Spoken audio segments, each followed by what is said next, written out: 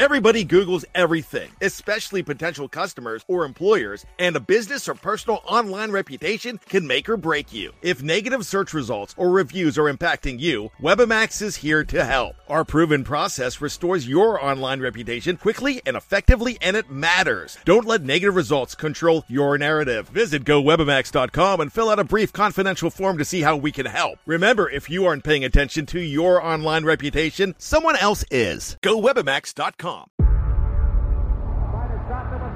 Before history is written, it's played. Before it's frozen in time, it's fought one shift at a time. Before it's etched in silver, it's carved in ice. What happens next will last forever.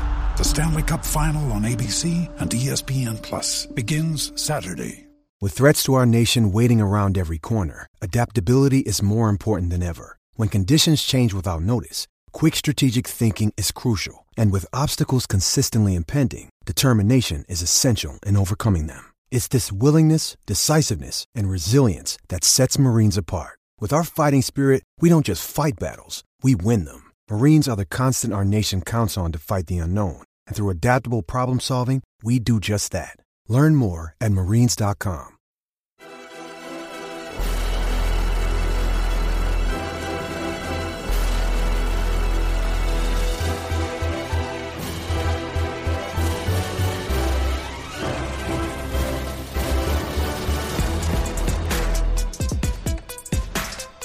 American soccer fans, welcome to episode 86 of the Stars and Stripes FC podcast. Donald Wine here, manager of Stars and Stripes FC, your source for all things U.S. national teams, the players that comprise them, and everything else surrounding the game of soccer in America.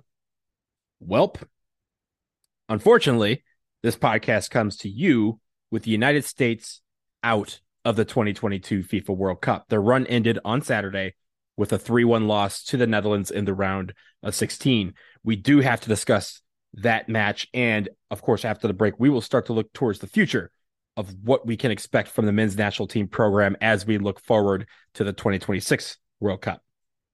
Let's talk about the game. It took place again on Saturday. It was at Khalifa International Stadium in Al Ryan, Qatar. The United States facing the Netherlands in the round of 16. Obviously, the United States coming in with a lot of confidence, having gotten out of the Group B in second place, had not lost a game, was the only team in the tournament to not give up a goal in the field of play during the group stage. And they started out with some confidence early, and we had an early chance by Christian Pulisic, but he missed it, and that could have set the tone for the United States. He kind of looked surprised that he was that wide open, and the Dutch keeper made the save on the shot. Unfortunately, the way these things go, the Netherlands were just kind of bunkering down and trying to figure out when a time was to strike. And just a couple minutes after that Pulisic chance, they did strike. And Memphis Depay, off of a great pass from Denzel Dumfries in the 10th minute, scores a goal to put the Netherlands up 1-0. Basically, a pass from the corner to right around the penalty spot, and there was nothing that Matt Turner could do on that play. They continued to kind of bunker and, again, have these counterattacks where they had some great passing. The Netherlands kind of showed that they were a step above the United States at several times during the first half. And, of course, it led to a goal that happened basically right at the stroke of halftime. Daley Blind, again, from Denzel Dumfries, a throw-in, kind of the same play. Dumfries from the corner puts it right on the penalty spot, and Daley Blind bangs it home in the same corner. Again, nothing that Matt Turner could do on that. It's 2-0, the Netherlands entering halftime. And at that point, people are saying we need to make a rotation. We need to make some switches.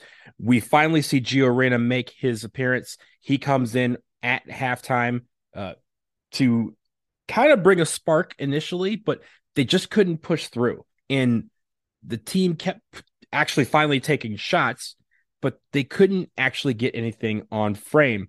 And finally, there was a beacon of hope. And that hope came from Haji Wright. Now, Haji Wright had just missed a shot maybe a couple of minutes before, but in the 76th minute, He somehow gets his foot on a Christian Pulisic cross. Christian basically stole the ball, gets it back into the box, has a quick pass to Haji Wright. It was behind him, and somehow Haji Wright, it clipped off of his foot, bounces straight up in the air, and lands in the goal for a 2-1 Netherlands lead. But the United States get one back in the 76th minute. Now, everyone at this point is saying, hey, we can do this. We can tie this up, send it extra time with a chance to win it. But again, Denzel Dumfries, he absolutely was electric on the night. And in the 81st minute, he scores on a free cross from Daley Blind. I don't know how he was left wide open, but he was point blank range, nailed it into the left corner. And at the end of the day, the Netherlands end up winning 3-1. That's your final score. A lot of things about this team, or just about this match and this performance, in my mind, the U.S. men's national team, they gave it everything they had, but they just weren't a real match for the Netherlands, who executed their strategy perfectly. Again, they bunkered down, they waited for counters. Louis van Gaal absolutely outclassed, outworked, and outcoached the United States with his game plan. And on top of that, the team looked gassed. Like a lot of these guys just didn't have the legs that they've had during the group stage. And that's expected given that they've been playing, every 4 days in a match. And a lot of these guys playing every second of that match. So it was a tough go for the United States, but they really, at the end of the day, the Netherlands were just consistent and efficient. They maybe had 4 or 5 strong chances on goal, and they scored on 3 of them. So when that happens, what can you do? You can take as many shots as you want, but for the U.S., there was just no finishing. There's a lot of timidness and tightness in the final third. A lot of times trying to look for a pass instead of the shot, and not a lot of guys just ripping it. And you had a couple of guys who ripped it, and it created some good chances for the United States, but there just wasn't enough of it. And at the end of the day, the United States goes home from Qatar, and the Netherlands move on to the quarterfinals. A nice run for the United States. They got out of the group, which is what a lot of people, thought was the baseline, and they showed that they could compete against some of the best teams in the world. They advanced further than any CONCACAF team, but their run ends in the round of 16. So we may be disappointed that our World Cup is over, but there's a lot to be proud of with this young team, and the future is bright. The future is now. And a lot of these guys will stick around. They will get better. They will become older. They will mature. And we'll have some other guys come into the fray and make this where in 2026, this squad can have some realistic expectations of doing super well. And so let's break right there, because we're going to talk about the future of the men's national team as we look forward to the 2026 World Cup. So stick around.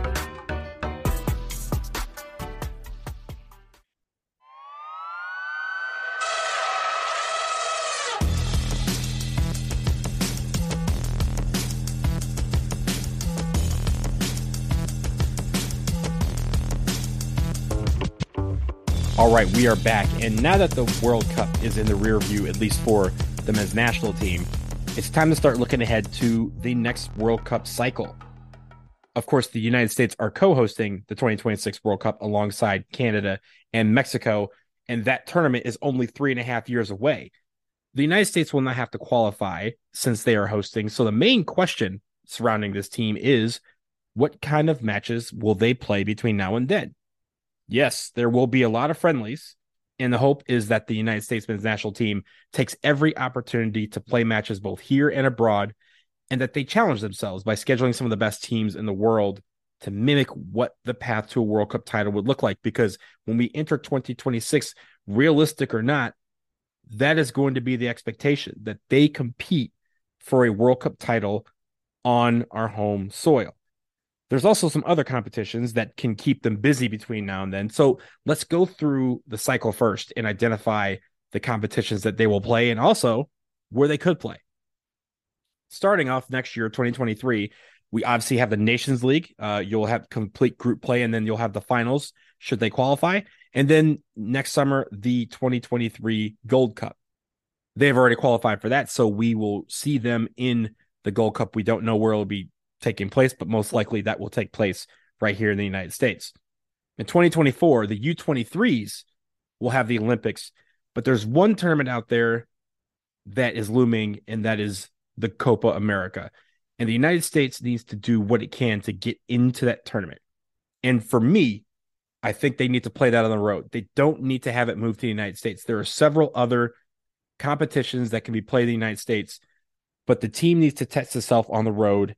Even if this World Cup is at home, that doesn't stop the fact that they can get the same type of lessons learned on the road as they can facing big teams at home. They need to get that experience. They need to play in these hostile environments, and they need to play where some of these things just aren't going to be stacked for them. Some of these intangibles like the weather, the heat, the humidity, the altitude, the grass, the hostile fans, like they need to know that they can play in these conditions in the World Cup, and they need to be prepared for all possibilities. So I would hope that they are able to get into Copa America, but I would hope that they play that in Ecuador as it is scheduled to be. In 2025, you once again will have the Nations League. You once again will have a Gold Cup. But I feel like as we approach the 2026 World Cup, that year needs to have something to prepare them for the rigors of the World Cup. Maybe play some matches on the road. Maybe schedule a She Believes type tournament like they do for the women.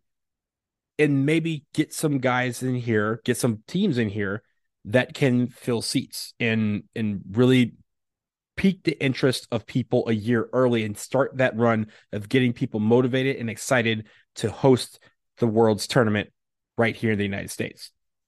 And then, of course, 2026, you will have some friendlies, and then it leads up to the World Cup in the summer of 2026. So one of the things that I'm thinking about is for the matches at home, and we will play matches at home. There's no denying that.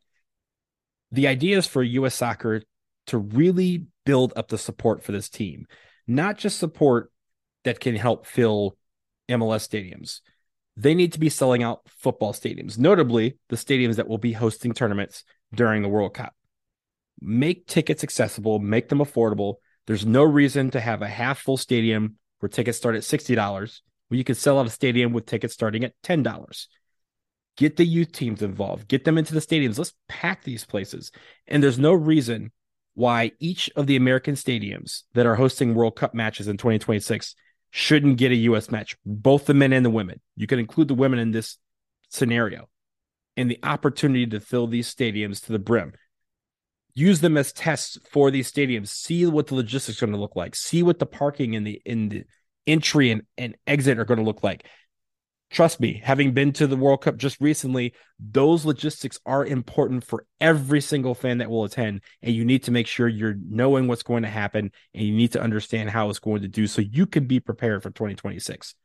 All of these things can help this tournament be the best tournament ever, the biggest tournament ever, and I know FIFA and US Soccer will want it to be the most profitable because they want people at this tournament, but they need to make sure that all these little intangibles are down. And to do that, you need to host matches at these stadiums. Schedule some big time opponents from every confederation. You have no idea who you're going to be facing in your group. Obviously, you're going to have probably a team from Europe, but other than that, you don't know who you could face. And so you should be facing teams from every confederation. Go to them if necessary. Go play them if necessary and get that experience for our players. But in the end, this 2026 cycle is going to be super important. And it's not because there is a qualifying cycle, because for us, we won't need to qualify. We won't have to participate in that. But we need to figure out a way to get games that will prepare our team to host the World Cup and also to prepare them for the, again, realistic or not, the expectation that we should be contending to win it, not just to do well, not just to get out of the group and cause damage. The expectation for 2026 is that we are contending alongside Brazil, alongside France, England, and those big teams. We are going to be expected to contend for the entire thing. And if we can't do that, then we have done ourselves a disservice. So we have to be starting those preparations now. And no, we have January camp coming up. We'll be playing some difficult teams there, Serbia and Colombia. That will help. But also, again, even when we don't have Nations League, even when we don't have the Gold Cup, make it worth a priority to face some of these teams from every confederation. Go on the road if you need to. And in fact, you should, because I think all of these are going to help build our guys and really test them so that come 2026, they will be ready. I'm sure we're going to be talking more about the future of the men's national team in the 2026 cycle as we go along. Obviously, stay tuned to starsandstripesfc.com for all the coverage of the World Cup as we conclude there. And also going forward, we have a Women's World Cup next summer. We have a lot of stuff happening in 2023. But for now, that will do it for episode 86 of the Stars and Stripes FC podcast. Thank you so much for listening. As always, we love it. If you like it, subscribe it, rate it, and review it. We will be eternally grateful. 5 stars if you are inclined. If you have any questions or topic suggestions, send them to ssfcpodcast@gmail.com. So that will do it for now. So until next time, take care.